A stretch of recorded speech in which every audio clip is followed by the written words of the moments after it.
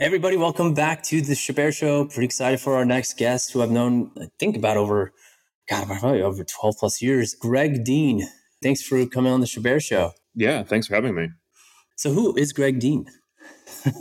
Man, how much time do you have? However much you want. Yeah, well, I'm still working a little bit on that myself, but yeah, so I'm a tech entrepreneur. I grew up in the Northeast, went to school in the South, studied engineering, and just kind of been fascinated by technology my whole life, career. And, I guess where I met you in the Bay Area, spent, a decade and a half kind of working on technology startups for, with, and kind of in that area. And now kind of doing that in a little bit different kind of remote first capacity now. And just kind of my passion is building, cool products, and always excited to talk about technology in general. That's awesome. So where are you originally from? You said Northeast. Yeah, so I grew up in Augusta, Maine. Oh, wow. Yeah. So how did someone from Augusta, Maine get into tech? Yeah, I think that, I was trying to think, was there a specific formative moment of my childhood? And I think my dad was an engineer, and that kind of had a sort of probably somewhat of a predisposition towards engineering and technology. But we got a family computer when I was young, and I was just kind of constantly geeked out about like trying to get games to run on it, not necessarily even playing the game, just basically like, tinkering with the computer. And so I think kind of was exposed to technology at a really early age, was kind of lucky in that manner. And I'd say that probably butterfly effect later, ended up with me spending a significant portion of my adult life in the Bay Area. You said you studied engineering. Where did you go to college? I went to Virginia Tech. Okay. Virginia Tech's actually pretty solid program engineering wise. And then when did you decide at some point from, graduating to say, I'm going to make the trek? Did you actually work right out of college out in the East Coast, South? Yeah, good question. I was really fortunate to meet this group of people that were working at this company called Meridium in Roanoke, Virginia. And I spent some time they're a software company. I spent some time working for them during school, and then immediately after school was working for them, and had always wanted to, just kind of love the idea of, being able to build something from scratch for, using software as a, business model is obviously, has its kind of, exciting economics around it as well. So I think I had, worked with them maybe a couple years in school, and then after school for a few months, and just kind of realized that the time was basically the time in your life where you can take risks like I did. And I ended up just moving across the country with a good mutual friend of ours, actually, Cyrus. Mm-hmm. And you guys had a cool road trip to come to Silicon Valley. Yeah. We just gave away everything we had, got a U-Haul, and just drove. We were like, we're going to go to Silicon Valley. Just kind of our greatest strength was our own ignorance about like what we were doing, because I think had we tried to plan it and, get a job, or it would have been an impediment to probably it ever happening. So I would highly recommend anybody out there who's on the fence of, kind of, especially at that age, like just pull the trigger if you have that opportunity. Yeah. I mean, it has a very American spirit where like, all right, let's just go all in. Let's move to, the Bay Area. Let's go to Silicon Valley. I think, if you look at the history of the US, it's, to a certain extent, it's still pretty much like focused on hubs, they call it. Like almost like airlines had a hub and spoke. You fly in United to Chicago or Dallas for like American. Like in tech, it's Silicon Valley, entertainment, LA, finance, New York, Detroit, automobiles, energy, like Houston, right? Now, I think you mentioned like, people work from wherever. I wonder if that like dynamic will be changed. I have noticed people talk about like, is San Francisco coming back or not? Since literally the pandemic, there's a massive younger crowd here who are looking to get into like tech than it was before. So it has a little reminiscence of like, I call it the golden era when we were in tech. In the 2010s. I don't know at what point. I think it's like obviously focused on AI and certain things. But so you came to Silicon Valley. Did you, work for a company? What happened next? Did you start your own company? So I think we didn't really plan it. So that's why I say our greatest strength was sort of just like the willingness to try it.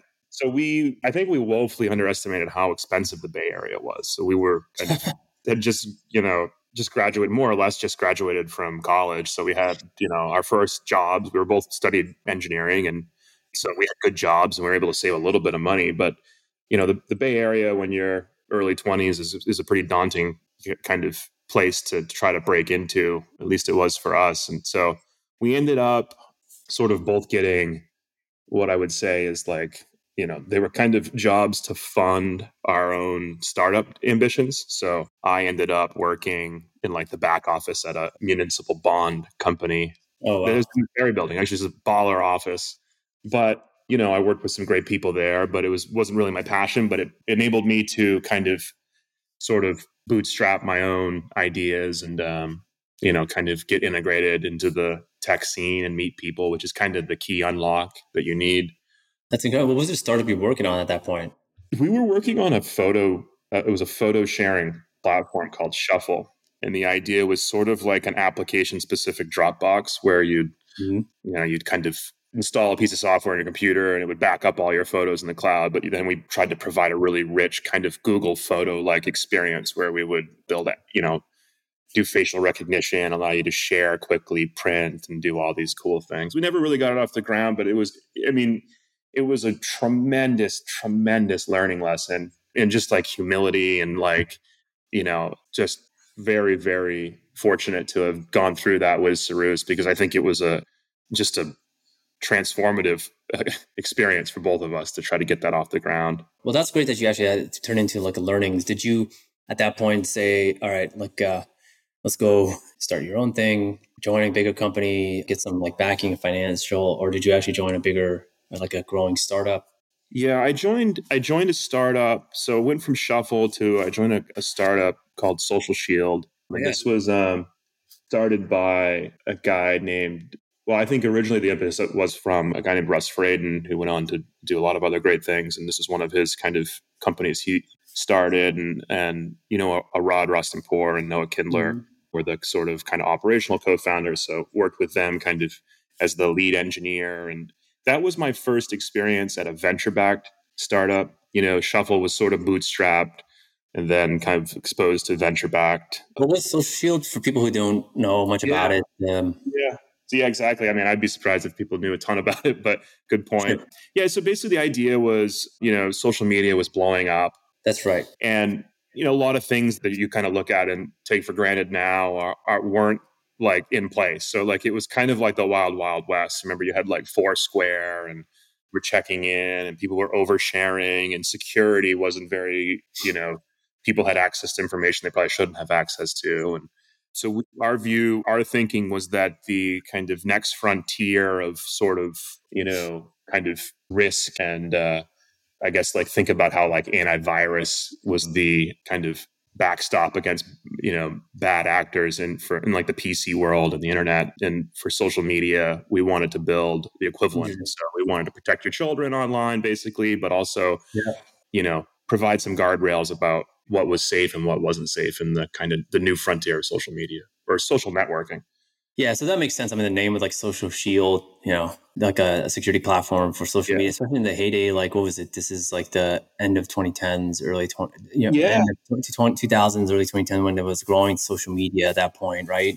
Especially Facebook, and you mentioned Foursquared and of those likes. Yeah, and the mobile apps were starting with their products. So like there was like cross connection between the desktop to the web and mobile. Cool. And then what happened to Social Shield? How long were you there for? Yeah, we were there a couple years, and eventually that company was acquired by a German antivirus company. Who kind of unsurprisingly saw, kind of shared the same narrative, same vision of, how antivirus is kind of the way of the past, and this solution would be the kind of the new way that people protect themselves in kind of the world of technology and social networking. It was really cool, like it's hard to like map directly onto the world today because it was such a new thing, but like something as simple as like cyberbullying, right? Like was like a brand Mm. new phenomena that like the world really wasn't prepared to deal with. And so we would get letters from parents actually who would, thanking us for like detecting, we'd use machine learning to detect different patterns on social networks and we would kind of flag like suicidal behavior and whatnot. And we would Wow. we'd get like actual written letters from parents saying, you know, hey, like I had no idea that my son or daughter was experiencing this type of trauma online. Yeah. And people just weren't well educated about it, right? It's just kind of, and you know, it's still an issue. Not saying it's not an issue today, but I think like the Sure. generationally, it's kind of everybody's matured a little bit and is a little bit more aware of it. So it was a really cool Yeah. product. It worked well, and you know, we were acquired, fortunately, by like I said, a German antivirus company, Avira, and I ended up working there for a while after the acquisition. That's awesome. And then did you, at that point, you go into like start another company after Avira? Yeah. I mean, I've just kind of, it's always been like serial, wanted to start and or be involved at a really, really early stage. So I'm Awesome. kind of, you know, serially doing that, I guess. And I started a company called Exit Round with a good friend of mine, Jacob Mullins. You know Jacob as well. It's funny, all these names. It kind of goes without saying that Shubhair and I probably, you know at least in some sort of mutual capacity. Yeah. Uh, Pretty and fortunate. And like I said, we've lived in a nice kind of golden era of, tech there in that time in San Francisco. So for yeah, sure. it's Yeah. phenomenal to see what everybody's doing. So you're doing Exit Round. Can you tell everybody what that company was Yeah. all about? Yeah. So there was this idea around, this was around, what was this, like 2013, 2014, maybe? Yeah, 9, 10 years ago. Wow, time flies. Yeah. This was basically around, there was this phenomena happening around, I mean, it's always kind of there, but kind of was kind of topically relevant at that time, where there was a lot of seed funding going on in the Bay Area, and there wasn't the magnitude of sort of Series A capital that there kind of was in, I would say, over the last decade. But and so there was this notion of something called, like, what was referred to as the Series A crunch, which was basically a lot of seed funded companies would fail to raise Series A's. And what Exit Round was, basically an opportunity to try to provide sort of an off ramp, or sort of think of it as like liquidity in a way that takes advantage of the accomplishments of that these teams had made in Yeah, terms of, you know, either building a great product or building a great team. Because, you know, at the same time there was kind of this dearth of engineering talent, and so the idea was to build a platform that created liquidity in that part of the ecosystem. So some of the companies that weren't going to continue to raise venture money could find homes in some of the later stage growth companies. That was the basic idea. And it actually worked really well. It was just kind of, think of it as like a sort of a technology powered investment bank where, you know, we yeah. I was would gonna do. say like corp dev, basically, Yeah. right? Like it's so basically taking care of your exits when you're probably like a lot of these founding teams were like engineer product oriented, don't have that skill set Yep. to either Yeah. fundraise and or sell. Exactly. And so that was cool. We worked at that for you know, three or 4 years, I guess 2 or 3 years, and we sold on the platform, you know, north of 100 plus companies. We had like an $80 million acquisition, and you know, provided a pretty valuable service Mm-hmm. of kind of matchmaking and liquidity in the ecosystem. There's a company now that has kind of taken over that sort of niche called Micro Acquire, I believe is the name, and they kind of picked up where we left off. And so it just wasn't really, you know, Jake and I, it was more of a lifestyle business than it was a pure technology play. So it had a little bit of a fixed upside in that respect. And so I think the lesson I took away from Exit Round was, you know, you can build a great company. Not everything has to be a technology company. And that was you know, a really good sort of services business that was never going to be a tech company, but that's okay. And I went on to, from Exit Round to, you know, I think every entrepreneur probably has, in between these Social Shields and Exit Rounds and Shuffle and, you know, the stuff I'm doing now, there's probably, you know, like a half a dozen kind of little experiments that you try that don't work, that aren't, you know, Yeah. you know, that, you know, we tried things with, I don't know if you remember 80/20 mob. We tried, like, Yeah. there's just a graveyard of like things that never got escape velocity and they're not even Try worth. try things, fail Yeah. fast, move on. Almost like I almost call it like a like your own little lab or accelerator or incubator for your own products, right? Which is cool. How many of these did you kind of try, like test and Oh, moved on, or countless, oh countless. really? Yeah, I mean, And then when did when did like the product that you're at, which is HotStreak Fantasy Sports, when did that yeah, come into fruition out of that all those tests?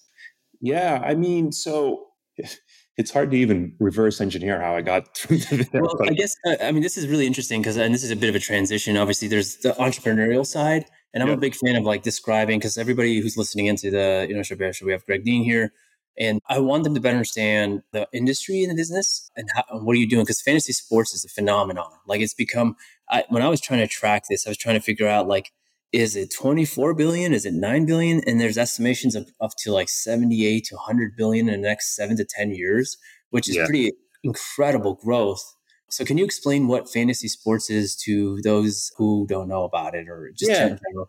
yeah, for sure. So that's what I'm working on now is a fantasy sports product called HotStreak, and fantasy sports in general is essentially an exemption from the basically some federal laws that prevented gambling, and there's an exemption in the it's called the UGIA.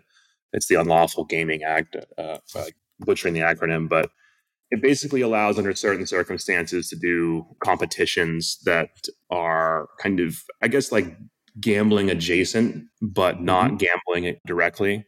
But the real industry kind of was ignited in 2018 when the Supreme Court repealed PASPA, which was the Professional Amateur Sports Protection Act, and that's what federally restricted sports betting in general in the US, with few exceptions. So there was this kind of Cambrian explosion in 2018 around anything sports betting related, including DFS, kind of a resurgence of DFS, which What's is, DFS for those who don't know?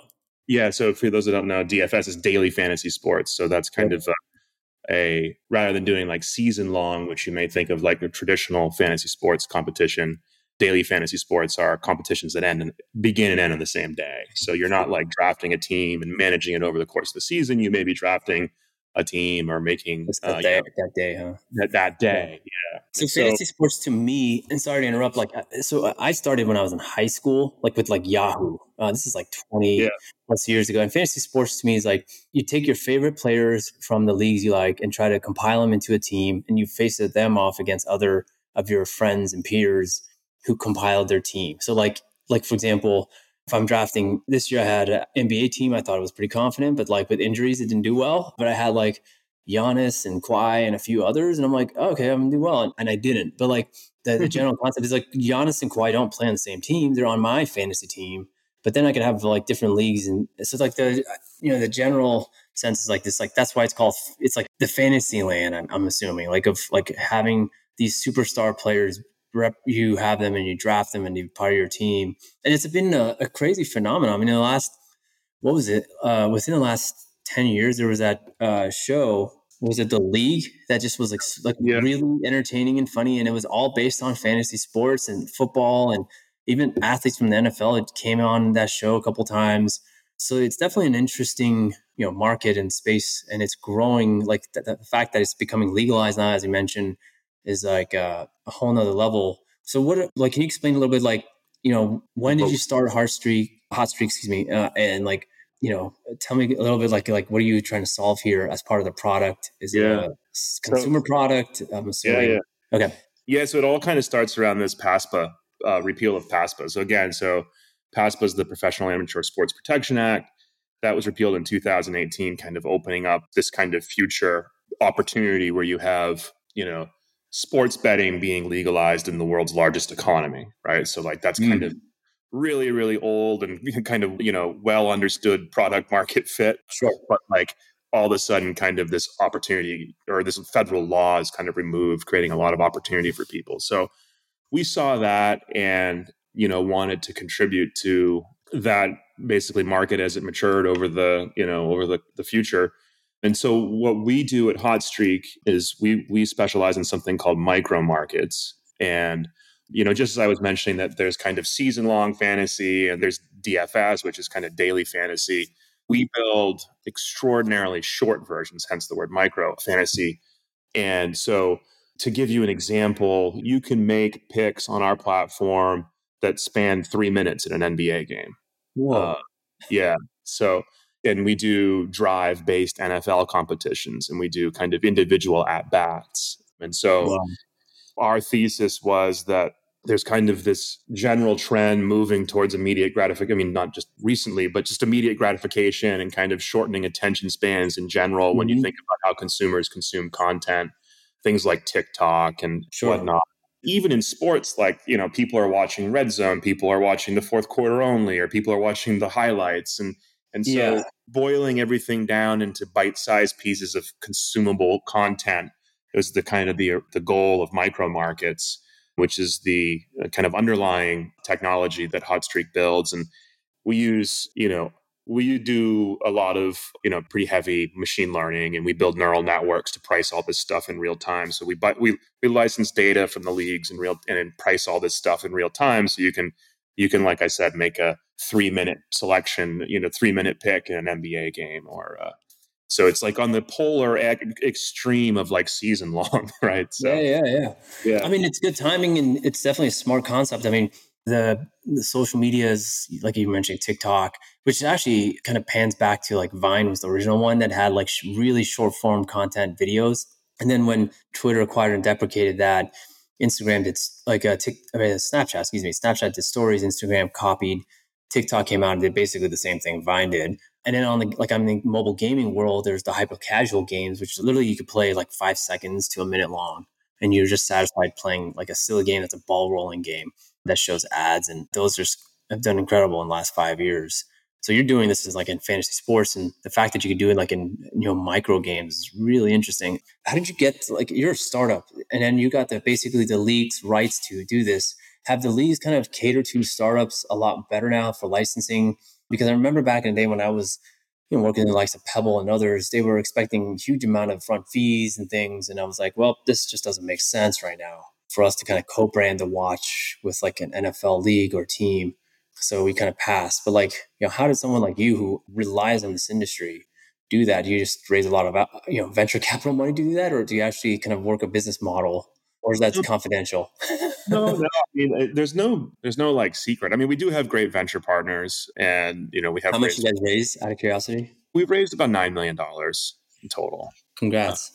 yeah, thank you. And but most of that is almost none of that is doing anything too exotic in terms of buying rights or anything like that. I mean, we buy the official data from the official sanctioned data providers that the leagues Hmm. the leagues want you to work with, and Sure. we try to be a good player in the ecosystem. And I think I can't comment on the sentiment of the leagues, obviously, but I think that my guess is that my understanding is that they see the opportunity just like we do to have a flourishing kind of ecosystem of consumer products that fans can engage with. And so letting that kind of ecosystem flourish is sort of in their best interest as it is the consumers and ours. So That's we're awesome.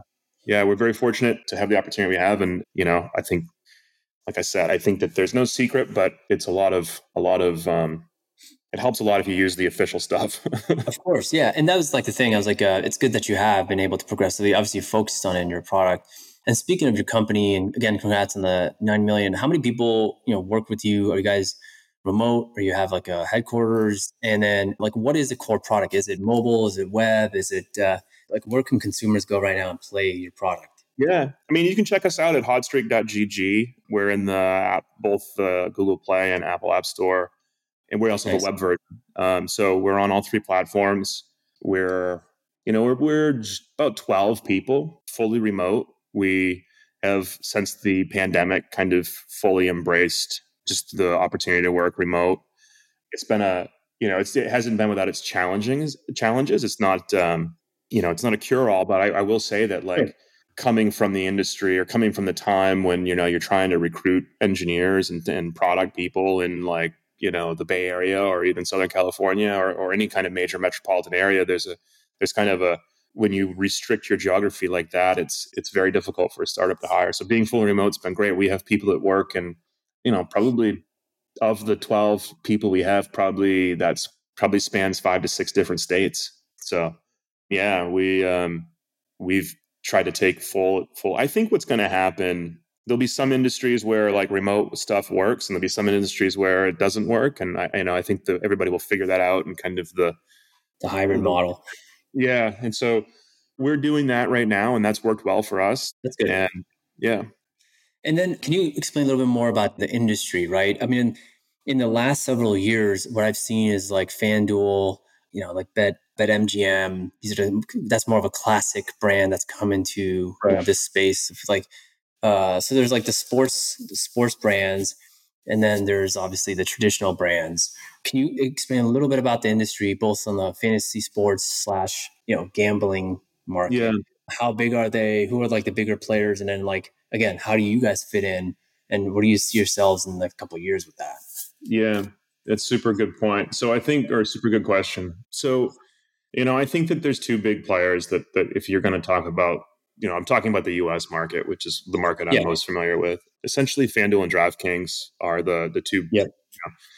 Their come their pedigrees from the traditional season long. You mentioned Yahoo, but like FanDuel and DraftKings kind of pioneered that model, and so they have enormous resources and Mm-hmm. teams, great capable people. But I think that they're kind of at a point in their, and I think this is probably true a lot for the industry in general, is there's a lot of companies that are like marketing companies, where the product has more or less been commoditized, and they're competing on who can bonus the best, who can provide the best incentives for users to sign up and bonuses and whatnot.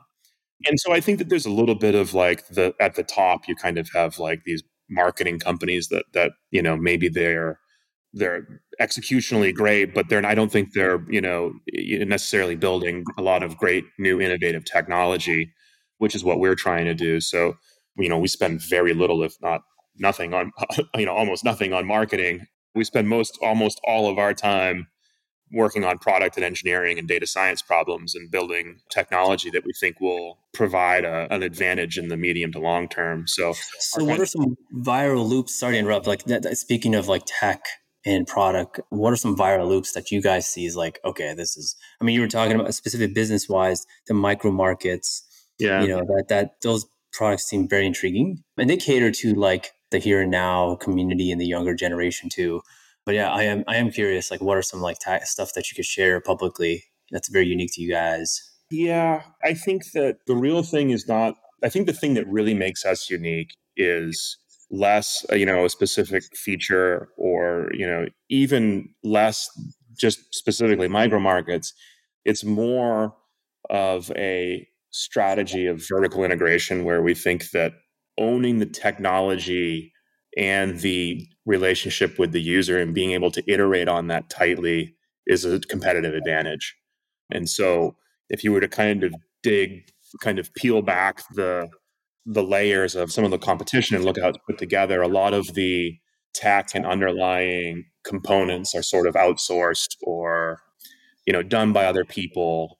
So what we're trying to do is build a completely vertically integrated sports gaming experience for the end user. So that just allows us to we have build tighter interfaces, think about UX more empathetic, Mm. with empathy, and so that's really what our key focus is. And micro markets is just one dimension of that. We also build Got it. a lot of other really cool pieces of technology underneath the hood. But I think the key is vertical integration for Mhm. us is a big unlock when it comes to kind of differentiated user experience. That's awesome. I guess a few other of a time, like a few other interesting questions I have. One is like you're obviously in an interesting time with like the startup world, right? Mhm. As far as like the markets, they've been kind of fixing themselves as far as like starting a company, valuations, raising capital. You are all, however, in a very hot space. As I mentioned earlier, like it's an industry that's going to be potentially like 100 billion in the next 7 to 10 years, which is Yep. pretty incredible. Like that's like at least a 4 or 5x increase of the overall market now, with different players than just the ones we were talking about. So, how do you see that? Like pluses, challenges, things that you've dealt with in the last year or so, and then like obviously the positives of this space of being a startup in it. Yeah.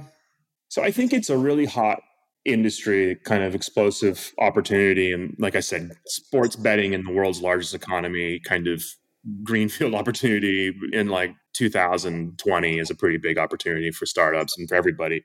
I think that like, I mean, you mentioned a couple different things there, but I think that like the capital markets in general for startups is a pretty bad, it's a pretty bad time right now. There's not, interest rates are high and typically ventures kind of doesn't fare so well in that environment.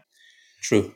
So I think that as hot as it is, it's still very difficult. We were fortunate to, have some great capital partners that we raised our Series A last spring, and which kind of tees us up for a really good, I think like 24 plus month kind of opportunity here, where I think that what's going to happen in general for startups is going to be I think that the next 18 months are going to be tough. And whether it's sports betting or, about the only thing I think that is like kind of maybe has enough excitement to kind of escape that might be like early stage AI and stuff like that. You might be able to have, sort of access to capital might not be as difficult. So I think that, in general, I think I'm answering your question, but I think that sports betting is really hot, but like early stage capital for startups is still a really tricky business to be in.